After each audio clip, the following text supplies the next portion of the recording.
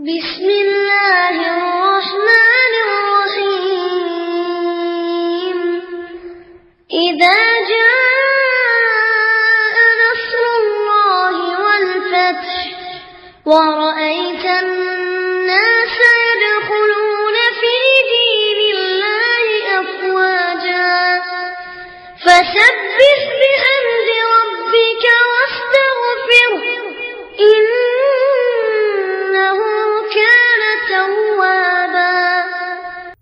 அஸ்ஸலாமு அலைக்கும் வரஹ்மத்துல்லாஹி வபரகாத்துஹு. கண்ணியத்திற்குரிய எல்லாம் வல்ல ஏக இறைவனின் அடியார்கள்ல, அல்லாஹ் ஒருவனை மட்டுமே வணங்குவோம். அல்லாஹுவின் தூதர் நபிகள் நாயகம் ஸல்லல்லாஹு அலைஹி வஸல்லம் அவர்களை மட்டும்தான் பின்பற்றுவோம் என்ற மகத்துவம் பொருந்திய ஓரிரை கொள்கையில் நாம் எல்லாம் வாழ்ந்து கொண்டிருக்கிறோம்.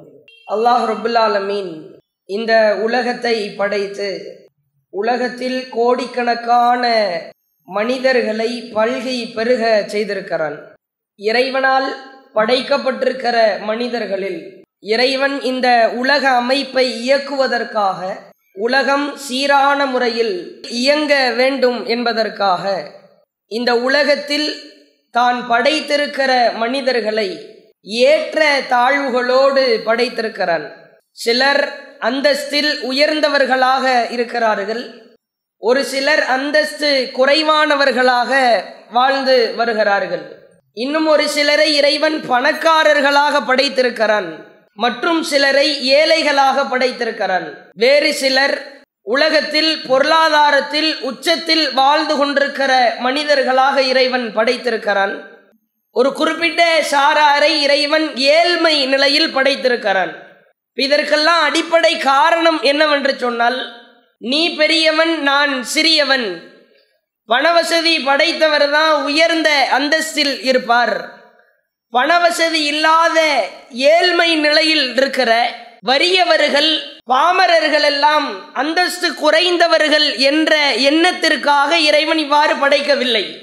இப்படி இந்த செட்டப்ல படைத்தால்தான் உலகம் இயங்கும். உலகத்தை இயக்குவதற்காக, உலகம் சீரான முறையில் இயங்குவதற்காக இறைவன் படைத்திருக்கிறான், இந்த அமைப்பை வடிவமைத்திருக்கிறான். ஆனால் இன்றைக்கு பெரும்பாலான மக்களிடத்தில் ஒரு பணக்காரர்கள் ஏழை என்ற வித்தியாசம் கணிசமான முறையில் இருக்கிறது. பணவசதி பெற்றவர்கள் என்று சொன்னால் அவர்களுக்கென்று தனி மதிப்பு மரியாதை இதுவெல்லாம் தானாகவே வந்து விடுகிறது. கூடுதலாக ஒரு சில நல்லவர்களை தவிர அந்த மதிப்பு மரியாதையெல்லாம் கேட்டு வாங்குகிற, எதிர்பார்க்கிற ஒரு குணமும் இயற்கையாகவே உள்ளத்தில் குடிகொள்ள ஆரம்பிக்கிறது.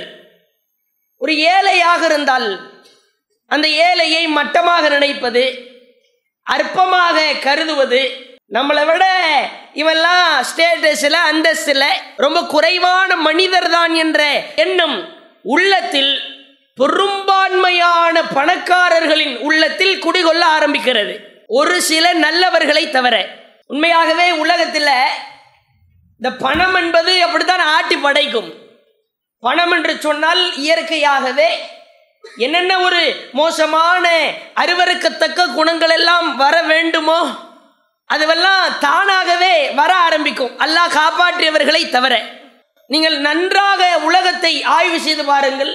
விரல் விட்டு எண்ணுகிற ஒரு சில பொருளாதார வசதி படைத்தவர்களை தவிர பெரும்பாலானோர் இந்த ஏற்றத்தாழ்வுகளை தவறாக பயன்படுத்துகிறார்கள். அல்லாஹ் நீ பெரியவனா நான் சின்னவனான்னு காட்டுறதுக்கு அந்த ஏற்றத்தாழ்வுகளை படைத்திருக்கிறான்? இல்லவே இல்லை. கடுகை கோடி பங்காக வைத்தாலும் அந்த ஒரு சிறு பங்கிற்காக கூட இந்த படைப்பை இறைவன் உருவாக்கவில்லை. உலகம் இயங்கணும்னா இந்த மாதிரி படைப்புல தான் அல்லாஹ் தன்னுடைய செட்டப்பை வடிவமைச்சிருக்கிறான். நீ பெரியவன் தாழ்ந்தவன் என்ற தராதலம் தகுதி பார்ப்பதற்காக அல்ல. ஆனால் இஸ்லாமிய மார்க்கம் பணக்காரர்களை உச்சத்தில் தூக்கி வைப்பதை விட, பணவசதி உள்ளவர்களுக்கு கொடுக்கிற முக்கியத்துவத்தை விட, அந்தஸ்தை விட, வறியவர்களாக ஏழ்மை நிலையில் இருக்கிறார்கள் அல்லவா, அவர்களை அல்லாஹ்வும் அல்லாஹ்வுடைய தூதரும் உச்சகட்ட ஒரு சிறப்பை கொடுத்து மிகவும் ஒரு உயர்தரமான இடத்தில் வைக்கிறார்கள். அந்த சிறப்புகளை எல்லாம் நாம தெரிந்து கொண்டால் எப்பா எனக்கு வாழ்க்கையில பொருளாதாரம் ஏதோ என் வயிற்றை நிரப்பினால் போதும், என் குடும்ப மனைவி அவளுடைய பசியை நிரப்பினால் போதும், என்னுடைய பிள்ளை பசி போக்கினால் போதும்னு பொருளாதாரமே வேணாம்னு ஒதுங்கி உட்கார்ந்துருவோம். அந்த அளவிற்கு அற்புதமான சிறப்புகளை இஸ்லாமிய மார்க்கம் வலியுறுத்துகிறது. முதல்ல ஆரம்பமா அல்லாஹ்வுடைய தூதர் இந்த ஏற்றத்தாழ்வுகள் இருக்கக்கூடாது என்பதற்கு ஒரு பெரிய ஒரு மரணடி அடிக்கிறாங்க. சஹீஹ் முஸ்லிம்ல பதிவு செய்யப்பட்டிருக்கிறது, பிஹஸ்பி இம்ரைன் மின ஷர்ரி ஐயஹ்கிர அஹாஹு முஸ்லிம். எப்பேற்பட்ட வார்த்தைன்னு பாருங்க. தன்னுடைய சக முஸ்லிமை பார்த்து, தன்னோடு பழகி கொண்டிருக்கிற சகோதர முஸ்லிமை பார்த்து, உங்களில் ஒருவர் இவரெல்லாம் ஒரு ஆளா என்று தன்னுடைய வாயளவில் அல்ல, தன்னுடைய உள்ளத்தளவில் நினைத்தாலே அவன்தான் கேடுகட்டவன் என்பதற்கு சான்று என்கிறார்கள் அல்லாஹ்வுடைய தூதர். நம்மள்ட்ட செல்வம் இருக்குது, பொருளாதாரம் வச்சிருக்கிறோம், பக்கத்தில் ஒரு ஏழ்மை நிலையில ஒரு முஸ்லிம் இருக்கிறார், இவெல்லாம் ஒரு ஆளா அப்படி நீ வாயால சொல்ல வேண்டாம், உள்ளத்தில் நினைத்தாலே போதும், நீ தாண்டா ஒன்னா நம்பர் அயோக்கியன். எப்படி அடிக்கிறாங்க பாருங்க. அப்ப யாரை பார்த்தும் யாருடைய தகுதி தராதலத்தை பார்த்து நீ என்ன முடிவு செய்யறது? அல்ல அப்படித்தான் கேட்கிறான் தன் தூதர் மூலமா. அவன் நல்லவனா கெட்டவனா, தகுதி உயர்வா தகுதி தாழ்வான்னு நீ முடிவு செய்ய கூடாது. அந்த அதிகாரம் நான் உனக்கு கொடுக்கலையே, அந்த ரைட்ஸ் உனக்கு கொடுத்தனா, அந்த பவர் உனக்கு இருக்கிறதா? அட சக தோழரை பார்த்து தவறான ஒரு எண்ணத்தை கொண்டு விட்டால் உன்னை விட ஒரு பெரிய கேடுகட்டவன் இருக்க முடியுமா? அல்லாஹ்வுடைய தூதர் அப்பேற்பட்ட ஒரு கடும் எச்சரிக்கை எச்சரிக்கிறார்கள். யாரை பார்த்தும் குறைச்சு மதிப்பிட்ட கூடாது, நாம அவங்களுக்கு மார்க் போடக்கூடாது, பர்சன்டேஜ் நாம ஃபிக்ஸ் பண்ணக்கூடாது. அல்லாஹ்வுடைய பார்வையில் அவர்கள் ஏழ்மை நிலையில் இருக்கிறார்கள், அதுவெல்லாம் அல்லாஹ்ட்ட அவங்களுடைய தகுதி அந்தஸ்துக்கு ஒரு தனி மதிப்பு இருக்கலாம், கிரேட் இருக்கலாம், ஒரு பெரிய ஒரு மகத்துவம் இருக்கலாம், நீ முடிவு செய்யாதன்றாங்க ரசூலுல்லாஹ். இன்னைக்கு பெரும்பான்மையான ஏழைகள் இருக்கிறாங்கல்ல, அவங்கெல்லாம் அந்த பணக்காரர்களை பார்த்து நம்மளுக்கும் சொந்தமா கடை வைக்கணுமே, சொந்தமா கார் வாங்கணும், பைக் வாங்கணும், சென்னைக்கு வந்து 25-30 வருஷம் ஆயிடுச்சு, இன்னும் சொந்தமா வீடு இல்லையே, இப்படியே டெய்லி ஒரு குறிப்பிட்ட தொகையை சம்பாதிச்சு நம்ம வாழ்க்கை ஓடுகிறது என்று பணம் கிடைக்க வேண்டும் என்று ஆசைப்படுகிறோம். ஆனால் இஸ்லாமிய மார்க்கம் ஏழைகளுக்கு கொடுக்கிற முக்கியத்துவத்தை ஒவ்வொருவரும் தெரிந்து கொண்டால் பொருளாதாரத்தின் மீது உள்ள மோகம் நம்மை ஒரு மிகப்பெரிய பாதிப்புக்கு தள்ளாது. அல்லாஹ்வே அப்படித்தான் சொல்றான், அல்லாஹு யப்சுத்து ரிஸ்க லிமன் யஷா, தான் நாடியோருக்கு நான் ரிஸ்க தாராளமா கொடுக்கிறேன். ஒயக்திரு, சில பேருக்கு தான் நாடியவர்களுக்கு குறைத்தும் கொடுக்கிறேன். ஃபரிஹு, நான் கொடுக்கிறத வச்சு ரிஸ்க வச்சு சிலர் அதிகமாக வழங்கப்பட்டவர்கள் சந்தோஷத்தில் மூழ்கிறார்கள். அல்லாஹ் எனக்கு கொடுத்துட்டான்ல, பொருளாதாரத்தில் நான் டாப்ல இருக்கிறேன்ல சொல்லிட்டு அல்லாஹ் சொல்றான், வமல் ஹயாத்து துன்யா ஃபில் ஆஹிரா, மறுமை வாழ்க்கையோடு நான் உங்களுக்கு கொடுத்திருக்கிற இந்த அற்ப சொச்ச பொருளாதாரத்தை நீங்கள் ஒப்பிட்டு பார்த்தால் இல்லா மத்தா உன்னு குரூர், அற்ப சுகத்தை தவிர ஏமாற்றத்தை தவிர ஒரு ஒண்ணும் கிடையாது. ரிஸ்க் பெருசா கொடுக்கிறோம்னு சந்தோஷப்பட்டு உச்சத்துல இருக்கிறவர்களை பார்த்து அல்லாஹ் சொல்லுகிறான், மறுமையோடு ஒப்பிடும் போது இதெல்லாம் ஏதாவது ஒண்ணா? ஒண்ணுமே இல்லை, அற்ப சுகம். அல்லாஹ்வுடைய தூதர் இந்த ஏழை தோழர்களுக்கு கொடுக்கிற கண்ணியம், இந்த பொருளாதாரத்தில் பின்தங்கி இருக்கிறவர்களுக்கு வழங்குகிற முக்கியத்துவம் அழாதி பெரியது. ரசூலுல்லாஹ் ஒரு நாள் ஒரு தெரு வீதியில திண்ணையில உட்கார்ந்துகிட்டு இருக்கிறாங்க. ரசூலுல்லாஹ்வை சுற்றி சில தோழர்களும் அமர்ந்திருக்கிறாங்க. அப்ப ஒரு பணக்கார தோழர் கடந்து போகிறார். அல்லாஹ்வுடைய தூதர் தன் தோழர்களை பார்த்து கேட்கிறார்கள், யகூலூன ஃபீ ஹாதா, இந்த நபரை பத்தி நீங்க என்ன நினைக்கிறீங்க, கொஞ்சம் சொல்லுங்களேன் அப்படின்றாங்க. அப்ப நபி தோழர்கள் அவரை பற்றி வானலாவிய புகழை அடிக்க ஆரம்பிக்கிறாங்க. இன் ஹதப ஐயுன்கஹ, இன் ஷஃபஅ ஐயுஷஃபஅ, வ இன் கால ஐயுஸ்தமஅ. இவரு யாருக்காவது பொண்ணு கொடுங்கன்னு ஏதாவது ஒரு ஆளுக்கு சிபாரிசு பண்ணா, ரெக்கமெண்டேஷன் பண்ணா, உடனே அந்த பொண்ணு வீட்டில் இவருடைய ரெக்கமெண்டை ஏற்றுக்கிட்டு தன்னுடைய பெண்ணை இவர் யாருக்கு கை காட்டுகிறாரோ அவருக்கு திருமணம் முடிச்சு வச்சிருவாங்க. அவ்வளோ பெரிய ஆளு. சில பேர் இருப்பாங்கல்ல ஊர்ல, ஒரு வேலை முடியலைன்னா இந்த ஆள்கிட்ட போய் பேசுங்க, அவர் ரெக்கமெண்ட் பண்ணா, அவர் ஏதாவது பேசுனா, அவர் ஏதாவது கையை காமிச்சு விட்டுட்டா வேலை முடிஞ்சிரும்னு சொல்லுவாங்கல்ல, அந்த மாதிரியான ஒரு டாப்பு ஆளு. அடுத்து சொல்றாங்க, இவர் ஏதாவது வேலைக்காக வேற ஏதேனும் தேவைக்காக பரிந்துரை செய்தால் அந்த பரிந்துரையை உடனே மக்கள் ஏற்று அந்த காரியத்தை நிறைவு செய்வார்கள். இவர் பேச ஆரம்பிச்சிட்டாருன்னா இவருடைய பேச்சை உட்கார்ந்து கேட்டுக்கொண்டே இருப்பார்கள். சிலரை பாருங்களேன், பொருளாதாரத்தில் வசதி படைச்சவரா இருப்பாரு, வந்து பேச ஆரம்பிப்பாரு, போடுவாரு, ரம்பம் போட்டு அறுத்து எடுப்பாரு, மொக்கையா விழும். ஆனாலும் செல்வ செழிப்புல இருப்பார்ல, சிரிச்சுக்கிட்டே இருப்பாரு, சிரிப்பே வரலன்னு சிரிப்பாரு. அந்த மாதிரியான ஒரு ஆளு. ரசூலுல்லாஹ் அமைதியா இருக்கிறாங்க. மினல் ஃபுகராயி, முஃமின்கள்ல இருந்து ஒரு ஏழை அடுத்ததாக கடந்து செல்கிறார். அல்லாஹ்வுடைய தூதர் தோழர்களிடத்திலே கேட்கிறார்கள், யக்கூலூன ஃபீ ஹாதா, இவரை பத்தி நீங்க என்ன நினைக்கிறீங்க? தோழர்கள் சொல்லுகிறார்கள், அப்படியே உல்டாவா, மாற்றமா, நேர் எதிரா. இன் ஹதப அல்லா யுன்கஹ, இன் ஷஃபஅ அல்லா யுஷஃபஅ, வ இன் கால அல்லா யுஸ்தமஅ. இவர் யார் வீட்டிலேயாவது போய் பொண்ணு கேட்டா இவரை நம்பியெல்லாம் பெண் கொடுப்பது மிக மிக சிரமமான ஒன்று.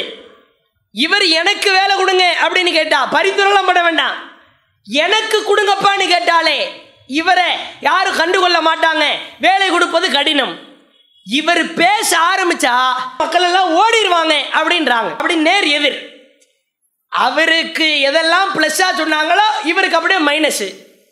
அல்லாஹ்வுடைய தூதர் அடுத்ததாக அறிவிக்கிறார்கள், ஹாதா கைருன், இதோ இந்த ஏழை, இந்த ஃபுகரா, இவர் சிறந்தவர்.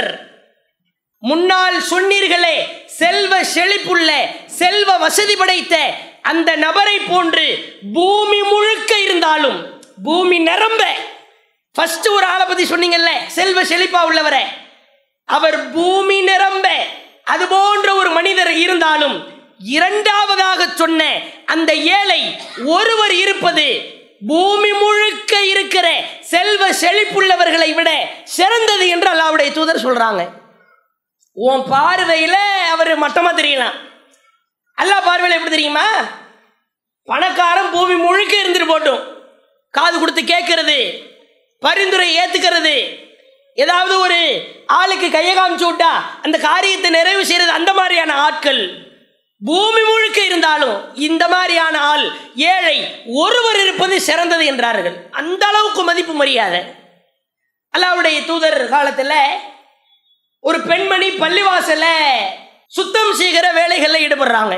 பள்ளிவாசல சுத்தம் செய்யறதுன்றது அதிகப்படியான நன்மைகளை பெற்றுத்தரும் என்றும் அல்லாஹ்வுடைய தூதர் சொல்கிற செய்திகளை எல்லாம் பார்க்கிறோம். திடீர்னு அந்த பெண்மணிக்கு ஒரு நோய் ஏற்பட்டு மரணிச்சிடுறாங்க. 2-3 நாட்கள் கழிகிறது. அல்லாஹ்வுடைய தூதருக்கு தெரியாமலேயே மௌத்தா போன நேரத்தில், ஒரு இரவு நேரத்தில் அல்லாஹ்வுடைய தூதருக்கு செய்தியை தெரிவிக்காமலேயே தோழர்கள் எல்லாம் கொண்டு போய் அடக்கம் பண்ணிடுறாங்க. 2-3 நாள் ஆகுது. ரசூலுல்லாஹ் கேட்குறாங்க, இந்த பள்ளிவாசல்ல சுத்தம் செய்து கொண்டிருந்த ஒரு பெண்மணி ஒருத்தவங்க இருந்தாங்களா, அவங்கள எங்க அப்படின்னு கேட்குறாங்க. நபி தோழர்கள் எல்லாம் சொல்றாங்க, அவங்க இறந்து போயிட்டாங்க, அவங்களுக்கு ஒரு நோய் பாதிக்கப்பட்டு நோயினால மூத்தா போயிட்டாங்க. அடுத்து நபி தோழர்கள் அடுக்கிறாங்க, அவங்க இந்த மாதிரி எல்லாம் கொஞ்சம் ஸ்டேட்டஸில் அந்தஸ்தில் குறைவான ஆள் தான், அதனால தான் உங்கள்கிட்ட நாங்கள் தெரிவிக்கல, உங்களுக்கு இடையூறு அளிக்கவில்லை, நாங்களே கொண்டு போய் அடக்க செய்து விட்டோம் என்று சொன்ன மாத்திரத்தில் அல்லாஹ்வின் தூதர் அப்படியே முகம் மாறுது.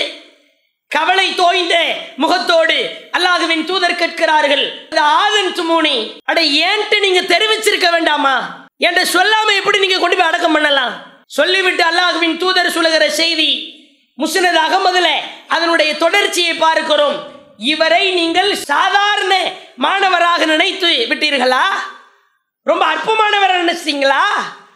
அல்லாஹுவின் ஆலயத்தை இவர் சுத்தம் செய்த காரணத்தினால் இவருக்கென்று பிரத்யேகமாக சுவர்க்கத்தில் இறைவன் ஒரு ஆலயத்தை கட்டி எழுப்பியிருக்கிறான்.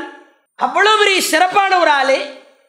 சாதாரணமாக நினைச்சிட்டு இவரை மற்ற மாணவரை கருதிட்டு போய் அடக்க மாட்டீங்களா? எங்க அவர் அடக்கு செஞ்சு கபரை காட்டுங்க அப்படின்னு அழைக்கிறாங்க தோழர்களை எல்லாம். எல்லாம் அப்படி நடுங்கி போய் அந்த பெண்மணியை அடக்கம் செய்த அந்த கபிரிஸ்தான மண்ணறையை காட்டுகிறார்கள். அல்லாஹ்வின் தூதர் அந்த மண்ணறையில் அந்த பெண்மணிக்கு தன்னுடைய பிரார்த்தனை கிடைக்க வேண்டும் என்பதற்காக அந்த கபருக்கு முன்னால் மீண்டும் ஜனாசா தொழுகை தொழுகிறாங்க. பொதுவாக கபிரிஸ்தான்லாம் தொழக்கூடாது, இது ரசூலுல்லாஹ்வுக்கு விதிவிலக்கு. அல்லாஹ்வுடைய தூதருடைய பிரார்த்தனை இருக்கிறது அல்லவா, அதுக்கு கிரேட் அதிகம், அதற்கு சிறப்பு அதிகம். என் பிரார்த்தனை இந்த பெண்மணிக்கு கிடைக்கணும். எப்படி நங்குன்னு கொட்டுறாங்க பாருங்க. நீ யார அற்பமானவரை நினைச்சியோ அவளுக்கு ரெண்டாவதா நான் ஜனாசா தொழுகை நடத்துறேன்.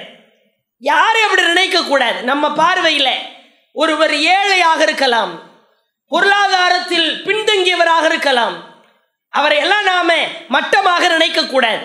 பொதுவாகவே இந்த புரோட்டா மாஸ்டரு, டீ கடையில் டீ மாஸ்டரு, கூலி வேலை பார்க்குறவங்க, பிளாட்ஃபார்மில் தொழில் நடத்துகிறவங்க, இவங்களுக்கெல்லாம் ஒரு கவலை இருக்கும். ஆஹா, எப்போ பார்த்தாலும் இதுவே தான் நம்முடைய பொழப்பா தொழிலாக ஓடிக்கிட்டு இருக்குது, வாழ்க்கையில் செட்டில் ஆகிற மாதிரி தெரியலையே, ஒரு சொந்தமாக கடைபிடிக்க முடியலையே, ஒரு சொந்தமான தொழில் செட் ஆக மாட்டேங்குது, எப்போ பார்த்தாலும் மூட்டையை கட்டி போட்டு ஒரே போர்க்களமாக வெல்லவா இருக்கிறது என்று ஏழையாக பொருளாதாரத்தில் பின்தங்கியவர்களாக இருப்பவர்களுக்கு அல்லாஹ்வுடைய தூதர் ஒரு ஆச்சரியமூட்டுகிற நற்செய்தியை சொல்லித்தராங்க பாருங்க. ஏழையா இருக்கிறவங்க எல்லாம் கவலைப்படவே கூடாது. அல்லாஹ்வுடைய தூதர் ஒரு நாள் தன்னுடைய தோழர்கள் சபையில் அறிவிக்கிறாங்க, யதுகுலுல் ஃபுகரா அல் ஜன்னத்தை கபுலல் அக்னியா பின்னிஸ்ஃபி யௌமின், நாளை மறுமையில் பணக்காரர்களுக்கு முன்பாகவே, உலகத்தில் வாழும் பொழுது செல்வ வசதியா பண வசதி படைத்தவர்களாக வாழ்ந்தார்களே அவர்களுக்கு முன்பாக ஏழைகள், உலகத்தில் கஷ்டப்பட்டவங்க, ரொம்ப சிரமத்தில் வாழ்ந்தவங்க, வீட்டு வாடகை கூட கொடுக்க முடியாமல் வாழ்வாங்கல்ல, பிள்ளைங்களுடைய ஃபீஸ் கூட கட்ட முடியாமல் சிரமப்படுவாங்கல்ல, மாச கடைசி ஆயிடுச்சுன்னா அப்படியே தள்ளாடுவாங்கல்ல, அந்த மாதிரியான ஆட்கள், சிரமப்பட்டவங்க, அல்லாஹ்வுக்கு பயந்து நடந்தவங்க, அவர்களை பற்றி அல்லாஹ்வுடைய தூதர் சொல்றாங்க, பண வசதி படைத்தவர்களை விட ஏழ்மை நிலையில் உள்ளவர்கள் நாளை மறுமையில் ஒரு அரை நாளுக்கு முன்னாலேயே சொர்க்கத்துக்கு போயிடுவாங்க அப்படின்றாங்க. தோழர்கள்லாம் நினைச்சிட்டாங்க ஒரு அரை நாள்ல ஏதோ ஒரு 12 மணி நேரம் போல அப்படின்னு.